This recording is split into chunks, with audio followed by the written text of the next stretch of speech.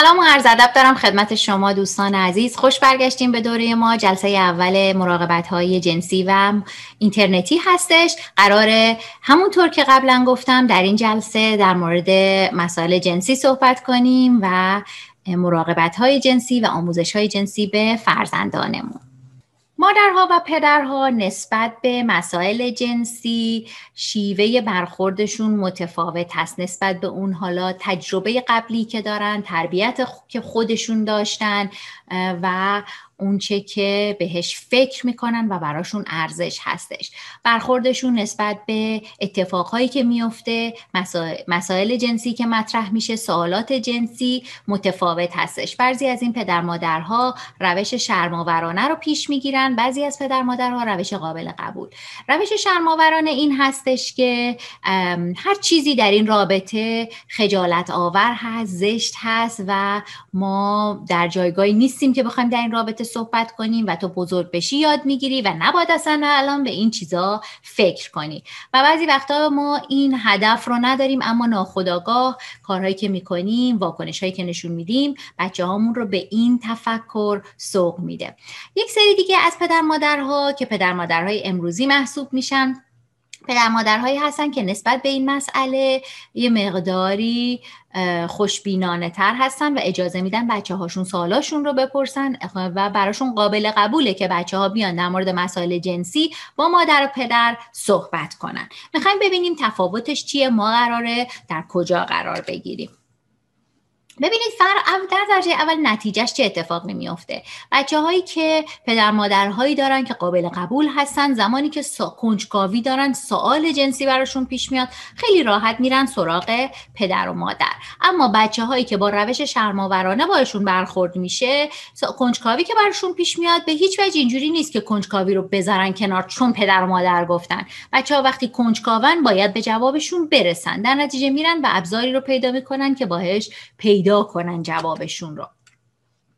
خب مادر پدرانی که با روش شرم‌آوری با بچه ها مواجه میشن چه کارها میکنن؟ ما میخوایم اول بدونیم کارهای اشتباه چیه که ما اون کار رو نکنیم، چون هدف ما از این دوره اینه که ما تبدیل بشیم به یک پدر مادر قابل قبول. ببینید من برای هر کدوم از اینها مثال میزنم: نفی کردن، گمراه کردن، سکوت کردن، نهی کردن، ابراز نادانی کردن، خجالت کشیدن، عصبانی شدن، سرکوب و سرزنش کردن. نفی کردن یعنی زمانی که فرزند ما میاد و در رابطه با حالا یکی از مسائل جنسی با ما صحبت میکنه، ما اون رو بگیم نه این زشته، این بده، نباید در موردش صحبت کنی و اون رو منفی تلقی کنیم.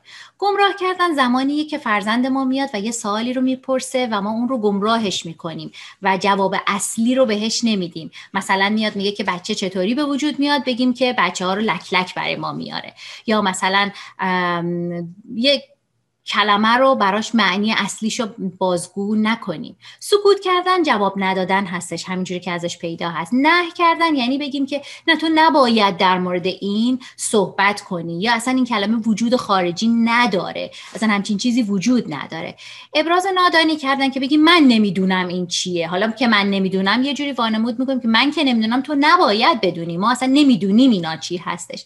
خجالت کشیدن که خب خیلی طبیعیه که پدر مادرها توی به این مسائل خجالت بکشن و نتونن صحبت کنن و اعلام بهش بچه‌ها بگن نه ما خجالت میکشیم، حرفش هم نزن.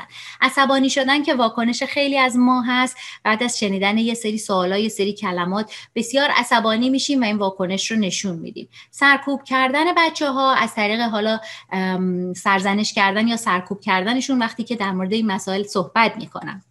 اینا روش هایی هست که باعث میشه مادران و پدران نسبت به مسائل جنسی به بچه هاشون نشون بدن که صحبت کردن در رابطهش شرم‌آور هستش. خب چرا ما این رفتار رو از خودمون نشون میدیم؟ ببینید شما تنها نیستین، همه پدر مادرها، تقریبا همه پدر مادرهای امروزی شاید یه سری از این احساسات رو دارن و به این راحتی نمیشه تبدیل شد از یک پدر مادر که احساس شرم‌آوری نسبت به مسائل جنسی داره به یک پدر مادری که قابل قبول باشه براشون. دلیلش اینه که ما ترس از قضاوت شدن داریم و یا خجالت میکشیم و از همه مهمتر خیلی مهمه که حرمت بین والد و کودک حفظ بشه و میترسیم این حرمت رو از دست بدیم. خب نتایجش چی میشه وقتی که ما واکنش شرم‌آورانه نسبت به مسائل جنسی داشته باشیم؟ چه اتفاقی میفته؟ تربیت جنسی غلط پیش میاد. همونجوری که گفتم بچه‌ها میرن و از روش‌های اشتباه تحقیق میکنن، در نتیجه توی ذهنشون نسبت به مسائل جنسی اشتباهاتی ذخیره میشه. مثلا یکی از این اشتباهات اینه که من اگه میخوام محبوب باشم باید ارتباط جنسی داشته باشم. متاسفانه این مشکلیه که خیلی وقتا داره جامعه اینترنتی به بچه‌ها یاد میده که تو اگه میخوای محبوب باشی باید ارتباط جنسی داشته باشی یا باید حالا از روش‌های اغوا کردن جنسی پیش بری. وابستگی کودک به افراد غیر خانواده، چون نیاز دارن که صحبت‌هایی رو بکنن در این رابطه، در نتیجه نزدیک میشن به کسایی که شاید باشون در این رابطه صحبت میکنن. امنیت کودک به خطر میفته، دوستی‌های اشتباه پیش میاد، گرایش‌های جنسی اشتباه، بروز مشکل در روابط اجتماعی کودک، چون دیگه کودک نمیتونه تشخیص بده که روابط عاطفی رو حالا چقدر باید با کیا داشته باشه و محدود باشه و روابط اجتماعیش رو از روابط عاطفیش جدا کنه. ایجاد فاصله بین خانواده و کودک و متاسفانه بیداری زود هنگام جنسی. بچه‌هایی که سوالاتشون توسط پدر مادر جوابگو هست و پدر مادر شرایط قابل قبولانه‌ای رو برای مسائل جنسی برشون ایجاد میکنن، دیرتر از بچه‌های دیگه که احساس شرم‌آوری دارند بیداری جنسی دارند. میخوایم ببینیم پدر مادرهای قابل قبول چی کار میکنن که حالا چه روشی رو پیش میگیرن. در درجه اول پدر مادرهایی که نسبت به مسائل جنسی روش قابل قبولانه‌ای رو پیش میگیرن صادق هستن. حتی اگرم خجالت میکشن میگن که من خجالت میکشم ولی دلم میخواد که جواب سوالت رو خودم بدم، پس اجازه بده یه زمانی که راحت تر هستم این جواب رو بدم. حتما سوال جواب بچه‌ها رو صادقانه میدن، حتما میدن و 2 ساعت هم دلیل نداره که توضیح بدم. ببین بعضی وقتا ما احساس میکنیم که احساس کمبود میکنیم، احساس میکنیم که باید حتما جواب سوال رو بدیم و بیش از اندازه توضیح میدیم. نه، خیلی مختصر، مفید، خلاصه در سطح دانش بچه‌ها جواب سوالاشون رو میدن. قراره ما تو این دوره یاد بگیریم سطح دانش بچه‌ها نسبت به مسائل جنسی، سطح درکشون در هر سنی چقدر هست و من در هر سنی چجوری میخوام توضیح بدم. و یک پدر مادری که حالا روش قابل قبولانه رو پیش میگیره از قبل به یه سری سوال و جوابا فکر میکنه، از قبل یه سری کلماتی رو که علمی هستند پیدا میکنه و تو ذهنش سوالاتی رو که ممکنه فرزندش بیاد ازش بپرسه رو مرور میکنه. اگر هم سوالی پرسید که نمیدونه از بچهش مهلت میخواد و میگه باشه من دقیقاً نمیدونم الان به تو چه جوابی رو بدم ولی میتونیم فردا شب که با هم تنها هستیم در این رابطه با هم صحبت کنیم. و مادر پدری که قابل قبول هستن قضاوت نمی‌کنن. متاسفانه قضاوت خیلی ارتباطای بین پدر و مادر رو خراب میکنه و بچه‌ها زمانی که شروع میکنن کنجکاوی‌ها رو پیدا میکنن و میپرسن، مادر و پدر میرن تو دنیایی که به خاطری که میخوان از بچه‌ها حفاظت کنن، میرن تو دنیایی که بسیار زیاد بچه‌ها رو قضاوت میکنن.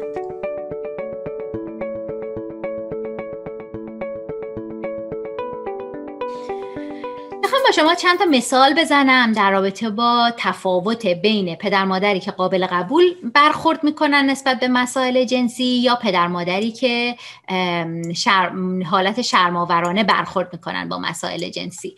ببینید من دونه دونه شرایط رو، موقعیت ها رو میگم، بعد میگم هر کدوم از این پدر مادرها چطوری برخورد میکنن. فرض کنید دامن دخترمون بالا رفته.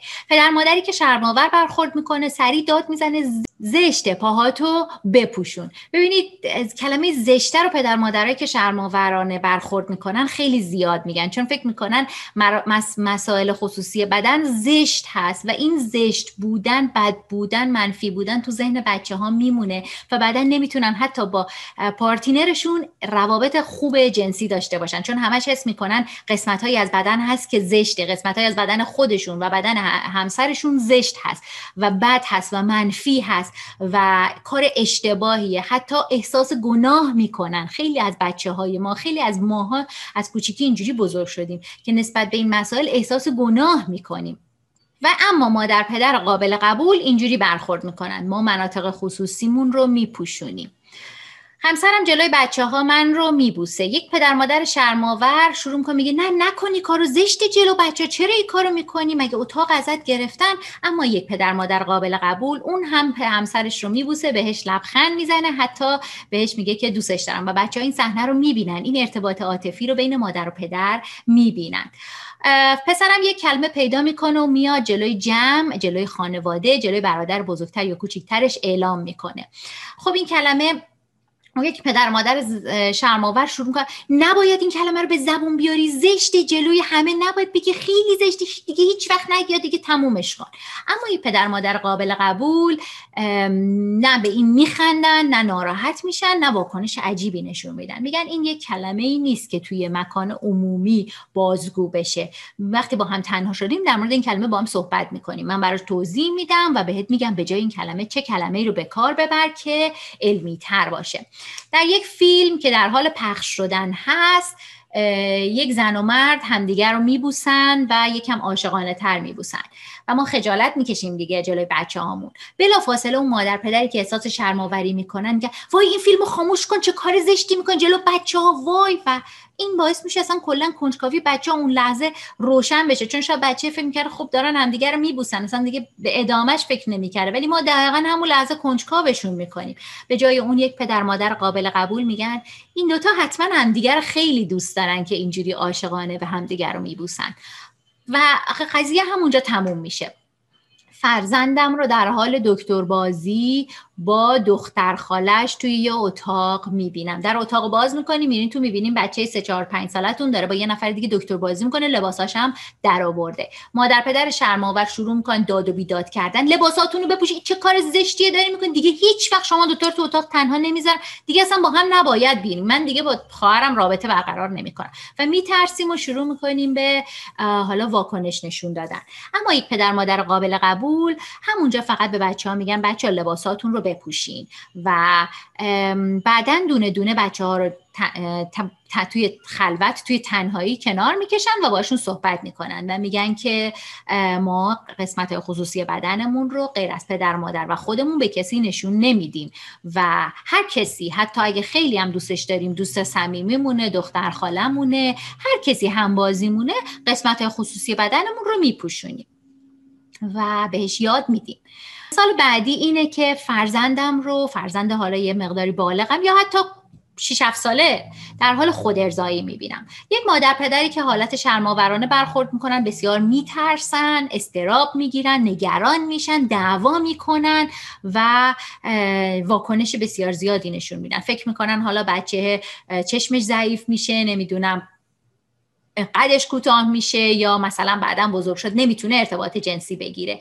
تمام این برداشت ها اشتباه هستش. یک پدر مادر قابل قبول که دانش این مسئله رو دارن میدونن که شاید این خودارضایی یک لذت بدنی هستش، یک لذت غریزه جنسی هستش و جلوی خیلی از این مشکلات رو میگیره و سعی میکنن که حریم خصوصی فرزندشون رو نشکنن و وارد شن که با این مسائل بخوان روبرو بشن. اما اگر میبینن که فرزندشون توی عموم داره این کارو میکنه یا حتی بدنش رو به شیوهی تکون میده که شاید مثل اون قضیه باشه، باش صحبت میکنن و میگن که دست زدن به قسمت‌های خصوصی بدنت فقط مال حریم خصوصیته، تو میتونی هر چی دلت میخواد بدن تو کنجکاوی کنی و ولی نه توی عمومی، توی حریم خصوصی خودت وقتی خودت تنها هستی.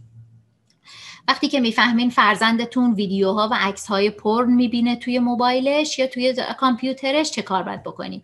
ببینید یک پدر مادر شرم‌آور معمولا خیلی وقتا میرن و اینا رو سرچ میکنن، اصلا یه برنامه‌ای میرسم میکنن رو کامپیوتر بچه‌هاشون یا یواشکی رو موبایلشون میرن و نگاه میکنن ببینن بچه‌ها دارن چی سرچ میکنن.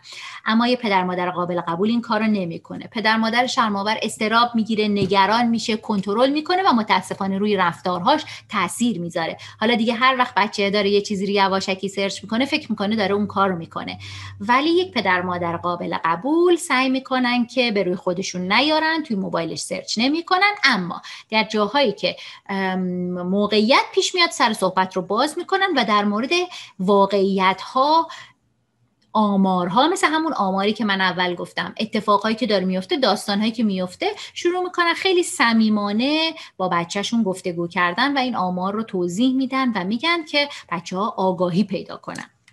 شاید نصیحت کردن توی سنینی که بچه‌ها دیگه به یه مقداری بزرگتر شدن کار روش درستی نباشه، اما اطلاع دادن روش درستی هستش.